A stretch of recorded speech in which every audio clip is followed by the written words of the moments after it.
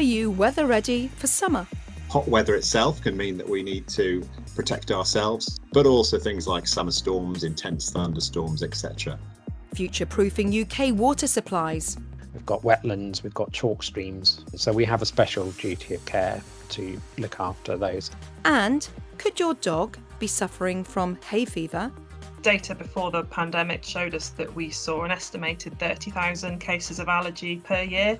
It's Friday, the 20th of May, and you're listening to Weathersnap from the Met Office.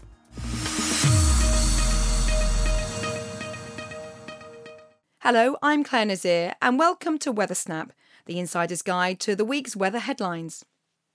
While we tend to associate severe weather with wintertime, summer can throw up its fair share of risks. That's why the Met Office has launched its annual Summer Weather Ready campaign. To tell us more, here's Head of Civil Contingencies, Will Lang. Summer brings its own particular weather hazards. There's plenty of fine weather, which we all enjoy, but there are those particular things that we need to keep an eye on, check the forecasts about as we head into the summer months. So heat is probably the main thing we need to keep an eye on. Hot weather itself can mean that we need to protect ourselves, but also things like summer storms, intense thunderstorms, etc. And what we're doing with Weather Ready is trying to highlight the particular things that people might want to keep an eye on in the forecast, and also how to protect themselves and keep their families and their pets and things like that safe from all of these types of different weather. Obviously, the Met Office is a government organisation, so they have a requirement to impart this information, Will. That's right, Claire. I mean, it's the Met Office's job not just to give everyone just the weather forecast, but also that advice we all need to help keep ourselves and each other safe and to thrive. Do you think people are more weather ready than they were, say, 10 years ago? I think we're getting more of the weather in general. I think we're becoming more aware of the way that the climate is changing and how that will affect us. So I do like to think that we are that little bit more prepared year upon year than we used to be. Summer's gone by in the UK. We've had named storms through August, when in fact we define the season starting in September. And that's probably one of the key messaging points which has allowed people to be more aware. Well, summer weather can change really quickly, and that means that the forecast can also change quickly. We're continually updating the forecast and indeed the warnings. So please stay in touch with the forecast and the warnings via the website and all our other channels, including network television.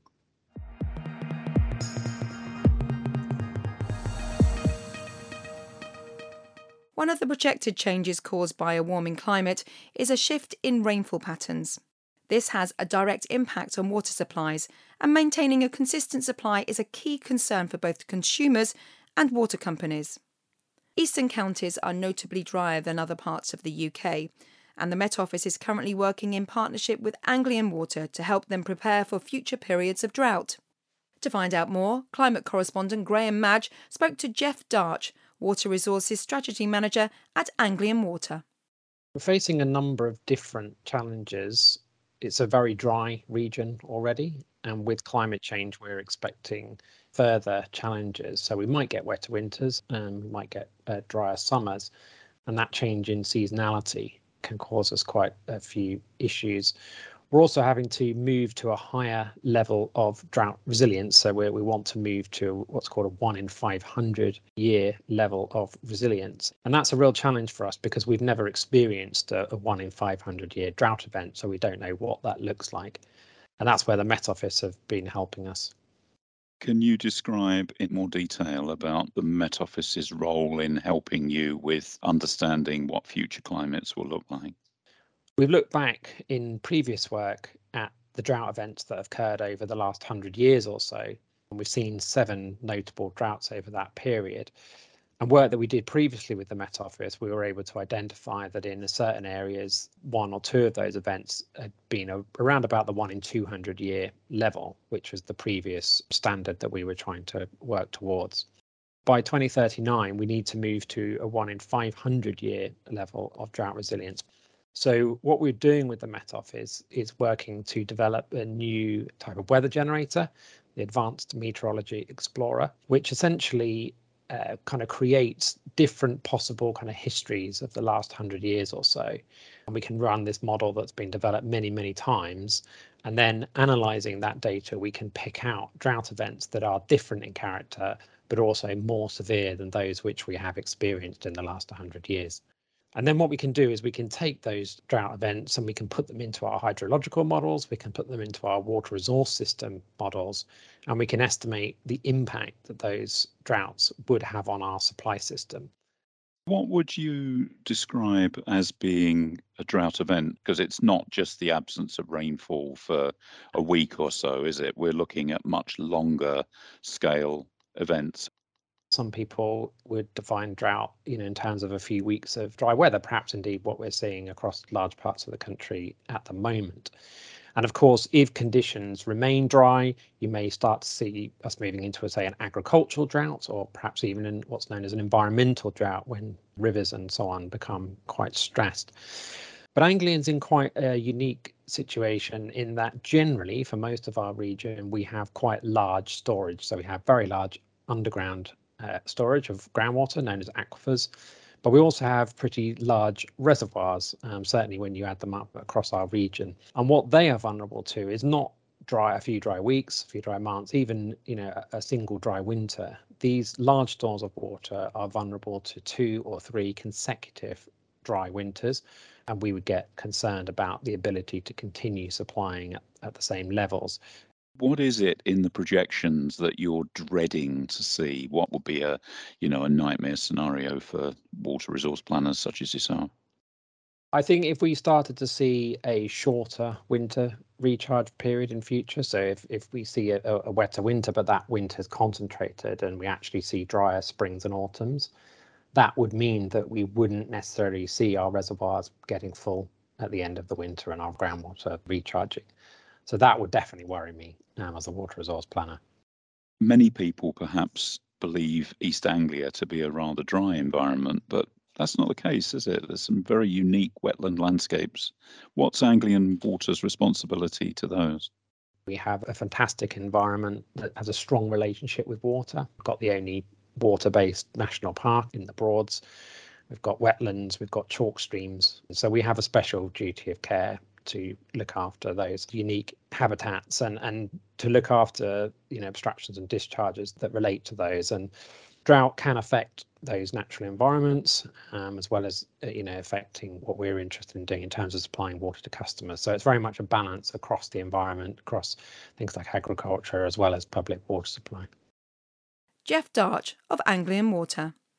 Well, for parts of the country, rainfall has been in plentiful supply this week, as many places saw torrential downpours accompanied by thunder and lightning. So can we expect fairer conditions in the next few days? Here with the outlook, Aidan McGivern.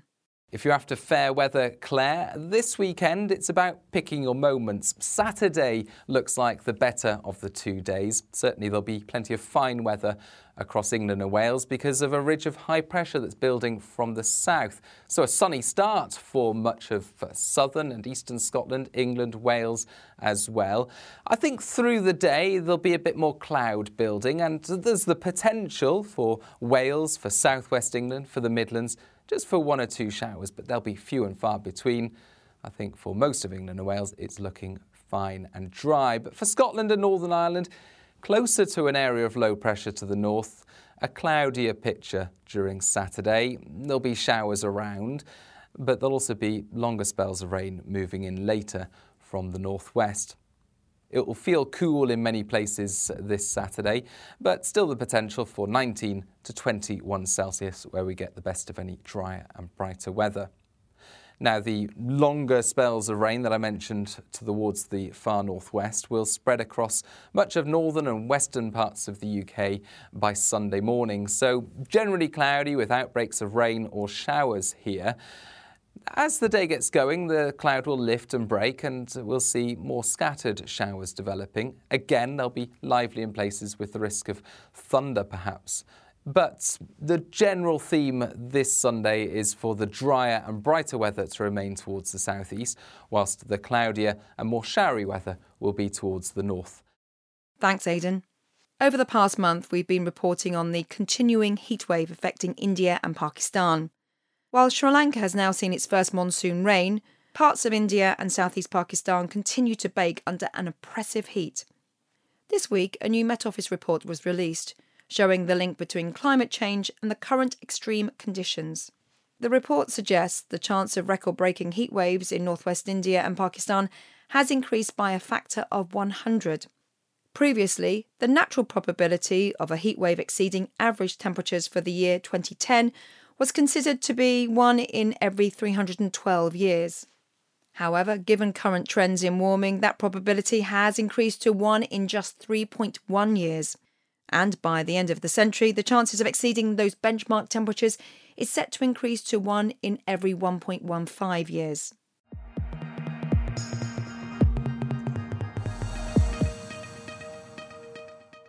Earlier, we heard about some of the risks and nuisances associated with finer weather, and one of those is that miserable condition, hay fever. While sufferers will be keeping a keen eye on current moderate to high forecasts, what about those four-legged members of the family? The fact is dogs and cats can also be laid low by high pollen levels. With some advice on spotting problems and protecting our pooches, here's Claire Roberts of the People's Dispensary for Sick Animals. My name is Claire Roberts and I am a vet at the PDSA, which is the People's Dispensary for Sick Animals. The PDSA is the UK's largest veterinary charity, and we provide free and low-cost treatment to pets in need where owners struggle to afford it. It's hard to say exactly how many pollen allergies we see a year because it's so hard to distinguish what cats and dogs are actually allergic to. But data before the pandemic showed us that we saw an estimated 30,000 cases of allergy per year. So that does include other allergies like food allergies and allergies to dust mites. Pollen allergies can affect cats and dogs. The sort of symptoms that you'll see in humans, so we get runny eyes, sneezing, itching eyes. In cats and dogs, you'll generally see something happening to the skin. So this is normally pruritus, which is itching. You might see excessive scratching. They might lick or bite their paws or rub their head, scratch at their ears. If you see your pet showing any of these symptoms or you're concerned, the first thing to do is to take them to see your vet, who can rule out other issues that might cause itching, such as fleas. It's important to realise that there is no cure for pollen allergies, so this is a lifelong issue. So once you've spoken to your vet, they will help you to work out the best management plan that will fit in with you and with your pet. It's important not to try anything at home, especially giving any medications without speaking to your vet. There's a few things you can do to avoid the allergen. So you can check out the pollen forecast, so you can work out if it's a high pollen or a low pollen day. If you do know what type of pollen your pet is most affected by, you can find an area to walk that doesn't have these things. Pollen starts to increase in the morning, and after lunch it starts to decrease again, so you can try and walk your dog in the very early morning or in the late afternoon or early evening, because that's normally when the pollen count's lowest. You can give them a wash, give their paws and muzzle a wipe after each walk, and keep up with your grooming because it might help to remove pollen that's clinging to their fur, and then general hygiene that you would probably do anyway, so keep their bedding nice and clean. Something else that's really important at this time of year with the weather heating up is keeping your dogs and cats safe from the heat, especially dogs. We all know to not leave your dog in a hot car. This goes for cars left in the shade. Actually, recent studies found that most dogs who are suffering from a heat-related illness do so after going on a really hot walk on a hot day. So it's important to make sure that your dogs are going outside at a time of day that is much cooler, especially if they are elderly or if they have underlying heart problems, overweight dogs or dogs with flat faces. PDSA is part of the Dogs Die in Hot Cars campaign, which has been running for a number of years. And this year is being added the Dogs Die on Hot Walks campaign. So have a look and check that out.